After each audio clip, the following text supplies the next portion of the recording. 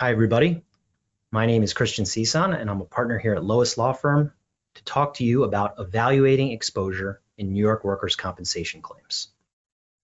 Now, what we're going to do today is going to talk about not only how we do it, but when we do it. And when we go over how an attorney reviews a case for an exposure analysis, we're going to talk about several decision points within a claim where an attorney should be providing analysis related to future exposure. Now, as it relates to New York workers' compensation, there are jurisdictional peculiarities such as schedule losses of use and losses of wage earning capacity. And when we have those cases, we are designing what the case is going to look like when the case reaches maximum medical improvement. Now, along the way, there are going to be things that change the value of the case, but of course, we are evaluating exposure, meaning present tense and consistently, because every option to revalue the case is going to give you more information for your purposes and how we litigate, when we litigate, and how aggressively we litigate. Of course, if any of you have seen this webinar series before, then you'll know that this is a live presentation and that you can ask questions using this field on your screen. Those questions will come to me in real time, and if we have enough time at the end of the presentation, I'll answer them live for you today. So the overview, right? Sometimes we have to think of the compensability status of a case first. And when we talk about whether a claim is admitted or denied, first, it might be easier to talk about denied claims because we're always assessing legal and factual defenses, whether we're settling this claim or whether we're litigating this claim. So to bring that into our evaluation, we're going to talk about the successes and the success rate of those defenses and how much evidence we have to present to the judge. So, for example, we can wait for a trial outcome and give you a settlement analysis, but we think it might be better for you to get that settlement analysis before the trial decision is made. It's going to incorporate the risks and benefits of settling before a compensability decision, but it's also going to allow you to think about what the settlement analysis could be if the compensability decision is made in our favor or if it's made adversely. Now, alternatively, in an admitted case, we're not necessarily pursuing litigation of certain defenses. Now, there may be defenses like labor market attachment, fraud, and the like, but if we are accepting the compensability of a particular accident, we want to reduce exposure more generally. And that means litigation of lower issues like average weekly wage, prior injuries, and the indemnity and medical exposure that is associated with those topics. So, for example, if an average weekly wage can be reduced through the use of a more proper application of Section 14, then we want to litigate that issue because it has a direct effect on the wage replacement benefits that we're going to be projecting into the future. The same thing happens for prior injuries. Many times we think of them in the apportionment sense, but for example, if we can litigate fraud over the failure to disclose prior injuries, then it drastically reduces the indemnity value going forward. And in admitted claims, we also want to talk about risk transfer. Risk transfer is something that we take a lot of pride in assessing for our clients here at Lois Law Firm, and that's because a lot of the issues that we face within the context of the claim itself are impacted by things that are outside of the litigation of workers' compensation in New York. And we talk about things like loss transfer recovery via arbitration. We talk about subrogation of a claimant who hasn't filed a third-party claim. We also discuss the recovery and how you can protect your rights going forward in the claim to make sure that you get the maximum amount allowable under Section 29. And all of these values that come in can affect our decisions in the present day. Putting that all together, we now have a settlement analysis for an admitted claim or an established claim after a denial is not successful at the trial level. So let's talk about a denied case, right? We're initially talking about the status and how compensability has not been determined. But when we talk about our factual defenses, we are discussing the ability to produce credible evidence from lay witnesses. Who witnessed the accident? Is he or she credible? Who completed an incident report? Was it the claimant's supervisor? Are they credible? What type of factual defenses can we present to devalue the initial settlement exposure relative to a claim? And when we think about this, we're also thinking about the chances of success that defense will have at the trial level. We're also taking into account legal defenses. So when we juxtapose those two together, think about a coming and going defense. If a claimant were to say that he was conducting duties in the course and scope of his employment, irrespective of where or when he was traveling, then we may want to present factual defenses, meaning testimony indicating that this claimant was not in the course and scope of his employment. Contrast that with legal defenses. Think about your Section 28 defense for an occupational claim.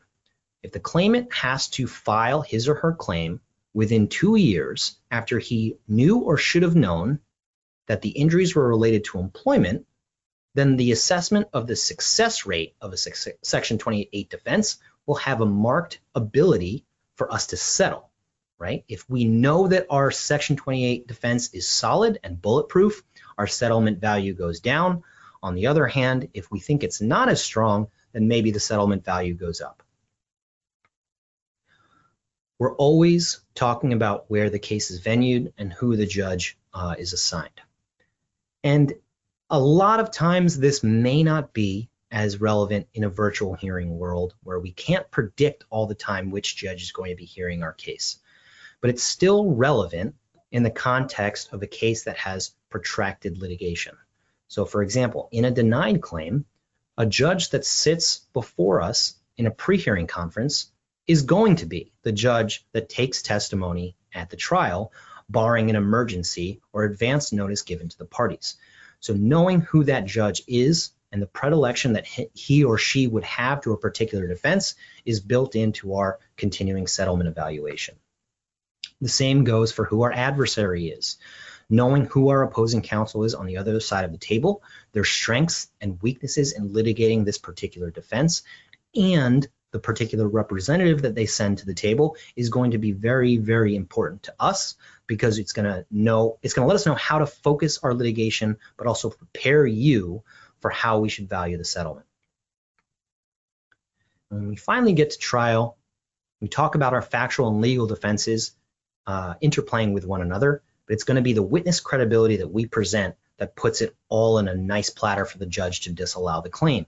So that involves getting in touch with them as early as possible, introducing who we are so that we're not a stranger and that we represent the employer and carrier together in a case that will ultimately be disallowed by a neutral and objective law judge. If that trial does not succeed, this is now another decision point for us to revalue the claim.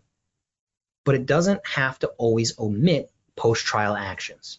How have we moved the case? Well, we have an option to appeal if we have the adverse finding on our side, or do we devalue a settlement if we are successful?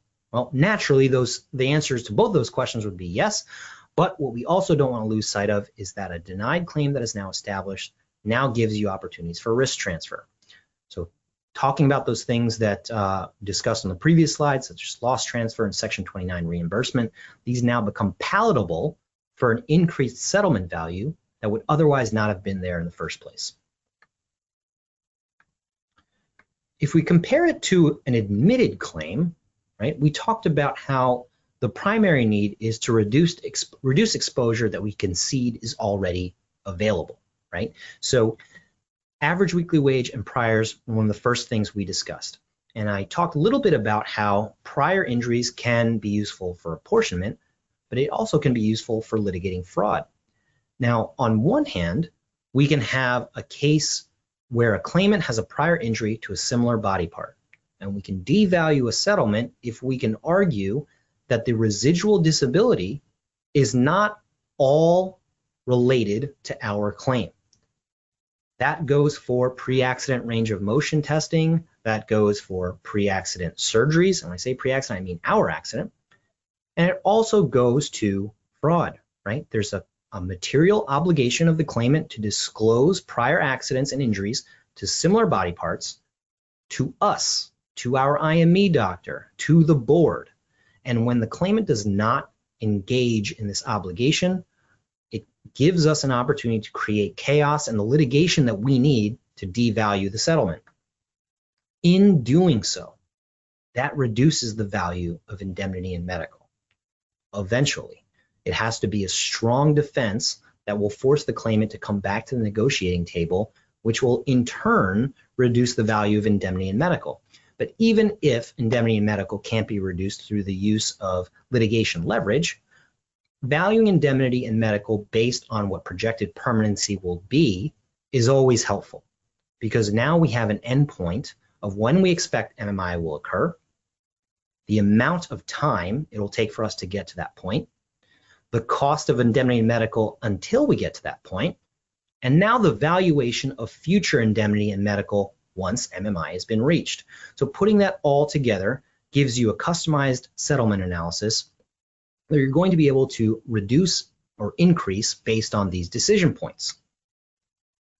Now, in an admitted case, we're still assessing who the judge is, where the judge is located.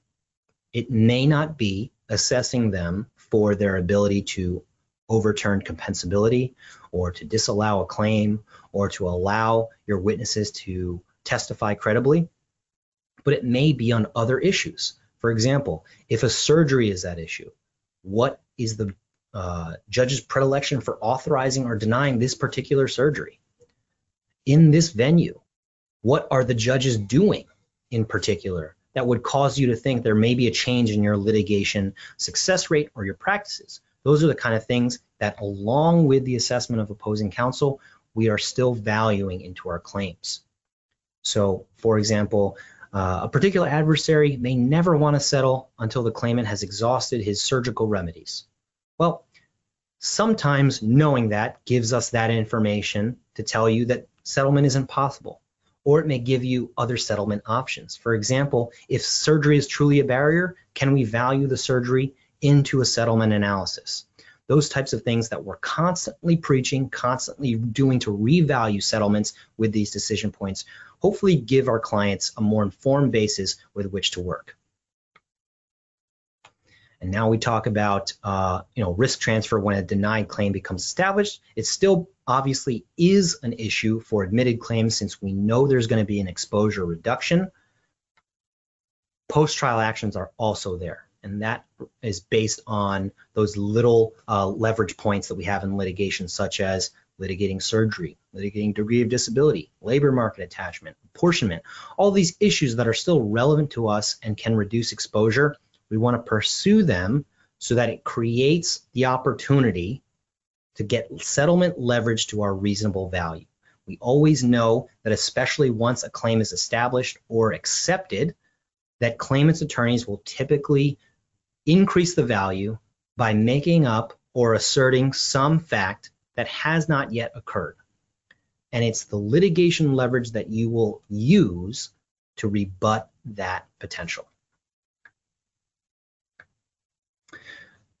If we have our settlement evaluation and we talk about the decision points that are going to be occurring throughout the lifetime of a case, we're eventually going to get to permanency if the case can't be settled. So how do we assess that exposure? Well, for scheduled loss of use body parts, we're mainly dealing with range of motion. Special considerations will apply to either give a baseline or a ceiling as to what that percentage is, but in large part, we are going to be using medical reports to determine compliance with the permanency guidelines. So an objective goniometer is typically used to measure the loss in range of motion based on what is considered full or normal. Essentially, what has the accident done to a particular limb or extremity that we can safely attribute to the work accident. Once we do that, we are able to now assess an additional thing, which is the credibility of that doctor. How many times has this doctor testified before this particular judge in this particular venue? How many times has this doctor found incorrect applications of the guidelines? Or maybe this doctor is actually very credible, and we should consider settlement at close to that level, knowing that the success rate of our litigation is going to be very low. And one thing to keep in mind when we're talking about SLU, schedule loss of use, is the exposure may not necessarily incorporate a protracted healing period. So the table we have listed here on this slide is for the normal healing period for each SLU extremity. If we were to take the arm, the normal healing period states that an arm injury should be healed in 32 weeks. So if the claimant, before reaching permanency, is adjudicated with more weeks than 32 at the total rate, a judge could find that he has a protracted healing period, which would take the excess weeks at the compensation rate and add it as a value to a SLU finding.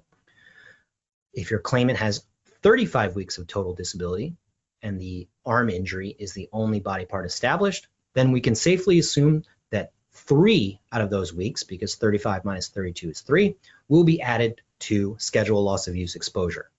Other than that, some of us are very, very well settled with what the equation is. We're taking the average weekly wage, we're multiplying it by 2/3, and then multiplying it again by the SLU percentage to come up with the exposure based on the weeks associated.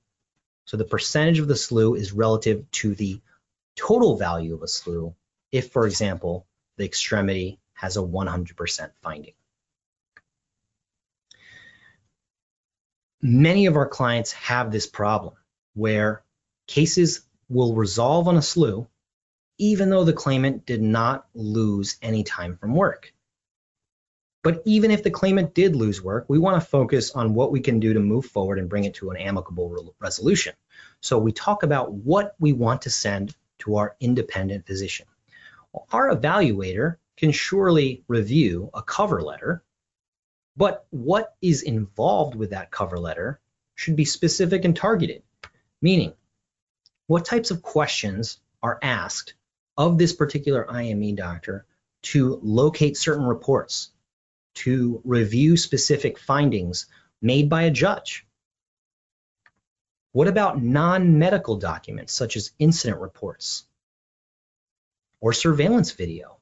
Maybe you try to litigate fraud, and even though it doesn't rise to a material misrepresentation that is worthy of an indemnity disqualification, you may want to use the surveillance video to attack the idea that permanency is related to our accident.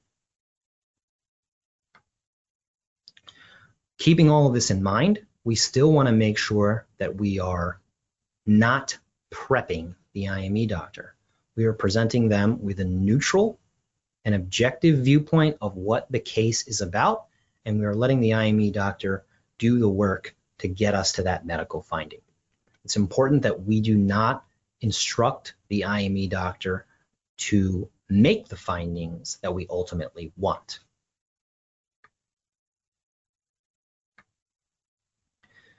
Loss of wage earning capacity is very, very different. Now, we talked about a schedule loss of use case involving the measurement of the loss of function in a particular extremity. What is different about loss of wage earning capacity, it involves non-schedule sites, right? Your neck, your back, any kind of psychological condition, so on and so forth. But it goes along a pronged analysis where the first prong is the permanent medical impairment. So if both sides produce an impairment rating, we are assessing the credibility of each side and the success rate of having that report be deemed more credible than its counterpart. But the second prong is often overlooked, and it's the functional ability of this particular claimant. Think of exertional capacity. how long or how often can a claimant lift, carry, push, pull, sit, stand, walk, run, and what of this is related to our accident? Because functional ability is something that may be tested when a claimant has a temporary degree of disability, but it's actually required to be assessed when determining loss of wage earning capacity. That leads us to our third prong, which is vocational factors. And we know of many clients that are upset about this particular prong of LWEC because it is something that we simply cannot prevent. If we have a job that's fit for a particular set of skills, then we always think that it's going to be unfair to be punished in a workers' compensation arena for that claimant not having other sets of skills. Nevertheless, loss of wage earning capacity is an assessment of the claimant's ability to earn gainful employment after the accident. So the board, unfortunately, takes these into account. And what we need to start doing is knowing this from the get-go. If we have a back or a neck claim and we cannot effectively bring the claimant back to our employment, then we have to start considering those litigation leverage points that we discussed earlier, knowing that vocational factors is something that we cannot prevent and will increase the value of a settlement down the road. All of those prongs assessed to give you a value, and if that value is not palatable to us or the claimant and the settlement is not reached, we're going to get a loss of wage earning capacity ruling, signaling the eventual end of the case. I've talked a lot about venue and opposing counsel, and in particular for admitted or denied claims. And one thing that's always refreshing for us when we do this is sometimes firms bring in different attorneys, and you may not be associated with that particular attorney at this particular firm, but maybe you might know them from that firm. And that, because of that, it's constantly important to know where you are and who you're dealing with. The judge and the venue is most important to your ability to determine whether these facts and legal defenses will succeed before a particular person. Even if it means you're ready to appeal, it's that little bit of customized analysis that will allow you to make a more informed decision. There are some judges that are particularly ignorant of the permanency guidelines. Conversely, there are some judges that apply it very well. So knowing that and knowing where you are is going to impact how you really value a claim. Your experience with that particular adversary who's going to sit across the table on that very same issue is similarly important.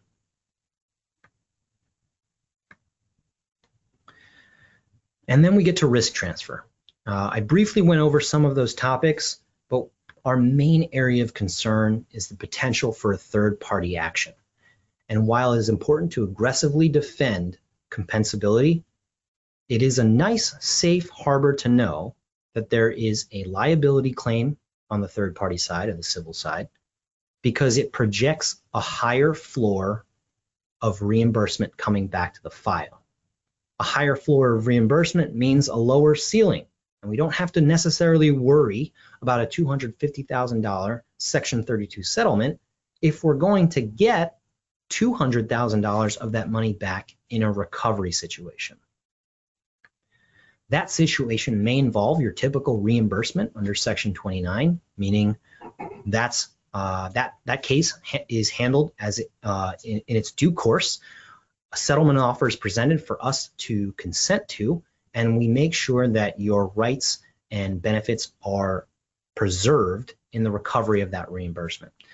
But a little known aspect of third-party recovery involves subrogation. Think of your unrepresented claimants or your cases in which the third-party attorney is having trouble locating a tortfeasor. We act here at Lois to make sure that your bottom line is affected by these issues positively. So we can subrogate the claimant's interests by filing the requisite documents, getting the process started so you don't lose that right to be reimbursed in the future. So how do we do this? Well, it's a little bit different maybe from other firms, but we like to project to you within 7 days of the file being referred that you get our initial analysis. And in an ideal world, we're giving you everything that we discussed today. That's an assessment of the success rate, that's an assessment of the indemnity and the medical, the prior injuries that could lead to litigation leverage, all tidied up so that you can value the claim accurately. We also want to do this during the case life cycle for you. Because of these actionable points and these different moments in a case where the value goes up or down, it's important that we provide you with this analysis so that you're not working with an exposure projection from long ago.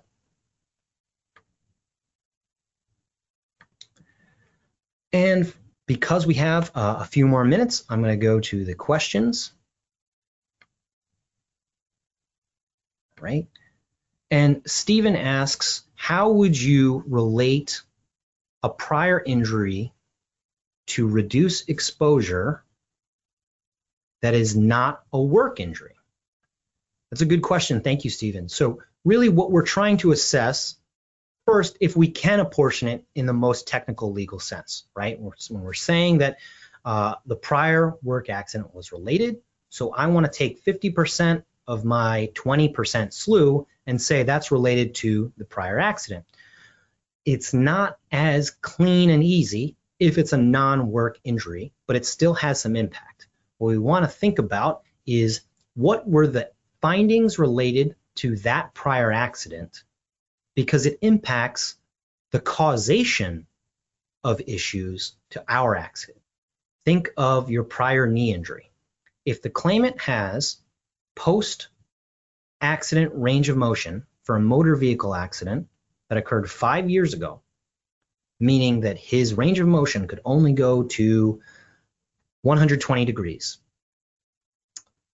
That is the standard for which the loss of range of motion should be measured against when conducting schedule loss of use examinations. We're not comparing it to a full 180 degrees of rotation, because the claimant never presented to us on the day of the accident with that ability. He had 120 prior.